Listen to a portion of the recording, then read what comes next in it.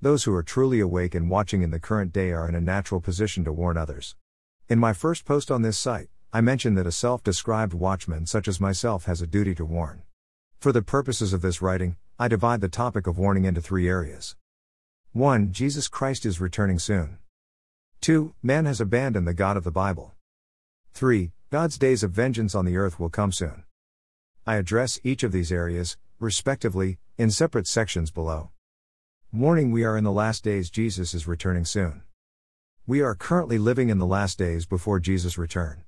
Even the apostles, in their time, observed that the last days were already underway. The apostle John wrote, "Little children, it is the last time, and as ye have heard that Antichrist shall come, even now there are many Antichrists." 1 John 2:18. The apostles even asked Jesus if that time they were with him in person was the time that would usher in his millennial kingdom. Jesus' answer was, "Not yet," but later, through John's vision for the book of Revelation, Jesus himself reassures several times that he is coming quickly and that this book should remain unsealed. Thus, it should be open for believers to read and see for themselves about those events coming soon to take place in the last days. Warning: man has abandoned the God of the Bible. The same factors, i.e. wayward and wicked human behaviors and human-created institutions, that brought God's judgment on his people in the past are those that exist again. The repeating cycles and patterns in God's word are unmistakable. As we learned from Solomon, there is nothing new under the sun. Man has chosen to worship other, false gods. God's own people, the house of Israel, are always the first place to look. In modern times, the house of Israel has walked away from their own God. The modern-day Pharisees, worldwide, attempt to manufacture their own Messiah and even the timing of his arrival. They plan for this false Messiah's temple in Jerusalem. They are willing to divide their God-given land in a trade deal that gives away land for so-called peace. But then again, from God's word we know that the Jews would be blinded in part until their eyes be opened by hard truths to come upon them in these last days. Meanwhile, sadly, many remain completely blinded due to their oaths to secret society organizations, following other gods, Talmud rabbi teachings, Kabbalah mysticism, etc. Think synagogue of Satan here. The Antichrist Chaldean mob holds individuals and institutions in bondage. False institutions, false teachings and false gods, or having no God, are no more than vehicles for individuals to feel comfortable with unrepentant, chronic sinful behavior. These help to cover up, keep secret, and falsely justify a multitude of sins. The modern-day Antichrist Chaldean/Babylonian mob captures people in their sinful behaviors, makes them slaves, and then systematically promulgates and reinforces misbehavior via institutionalized and highly organized, criminal matrix-style methods. Refer to my past and future comments about this group.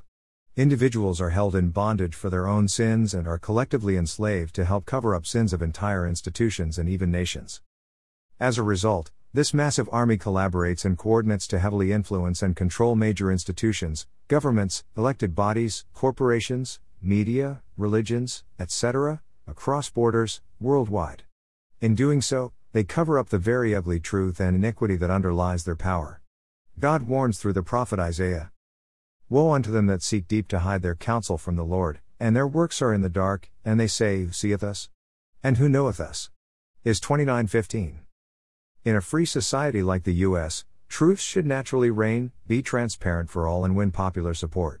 With all of the overwhelming, unmistakable evidence for Jesus Christ as the one true God, and no evidence to the contrary, only the existence of this Chaldean mob can explain how we end up, even in what is supposed to be a free, well-educated republic like the U.S., with a relatively small proportion of Christ believers, and among these, even a much smaller proportion who declare themselves to be truly Bible and salvation-believing, ref. Recent survey research.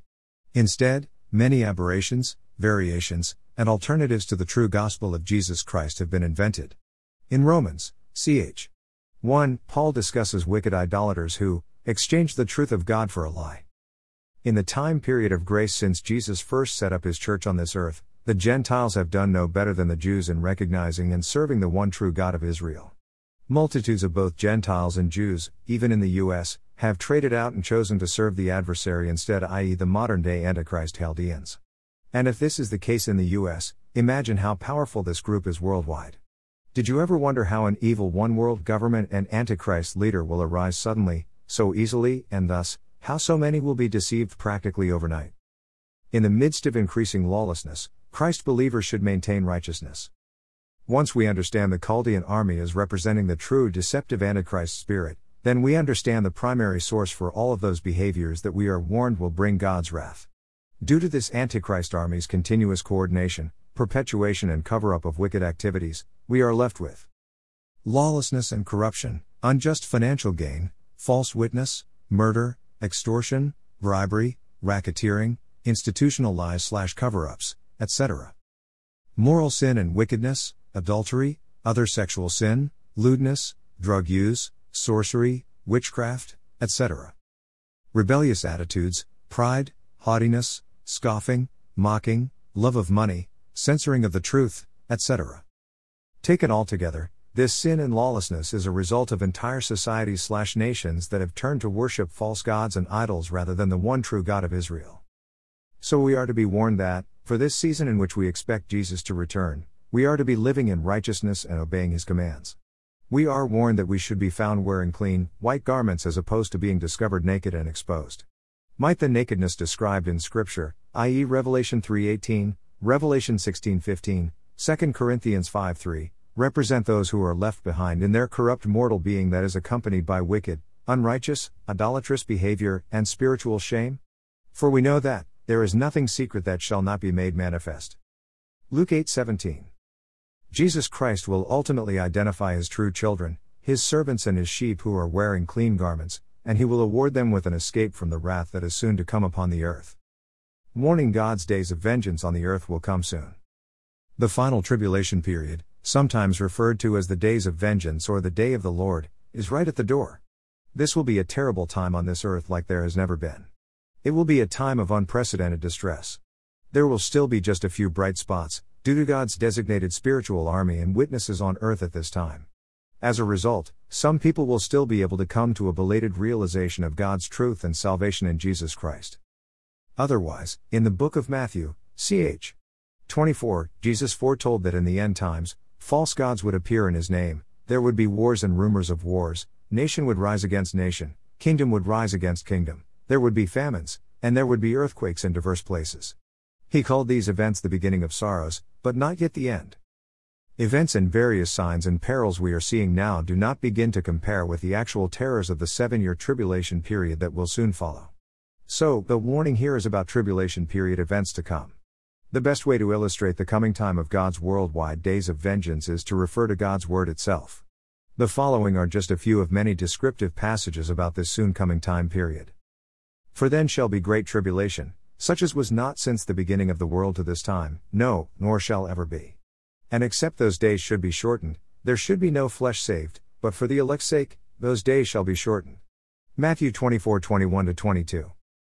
The earth shall reel to and fro like a drunkard, and shall totter like a hut, and the transgression thereof shall be heavy upon it, and it shall fall, and not rise again. Is. 24:20. The Lord is angry with all nations and furious with all their armies. He will set them apart for destruction, He will give them over to slaughter.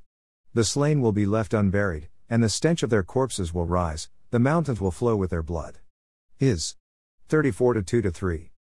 In the course of our watching in these end times, the warnings above are related to the most important events of our times, or any time up until now for that matter. I trust that these warnings are well heeded and duly noted by those who are truly awake and watching along with me. We know that Jesus Christ provides an escape and deliverance for those whom He calls His own. Grace and peace.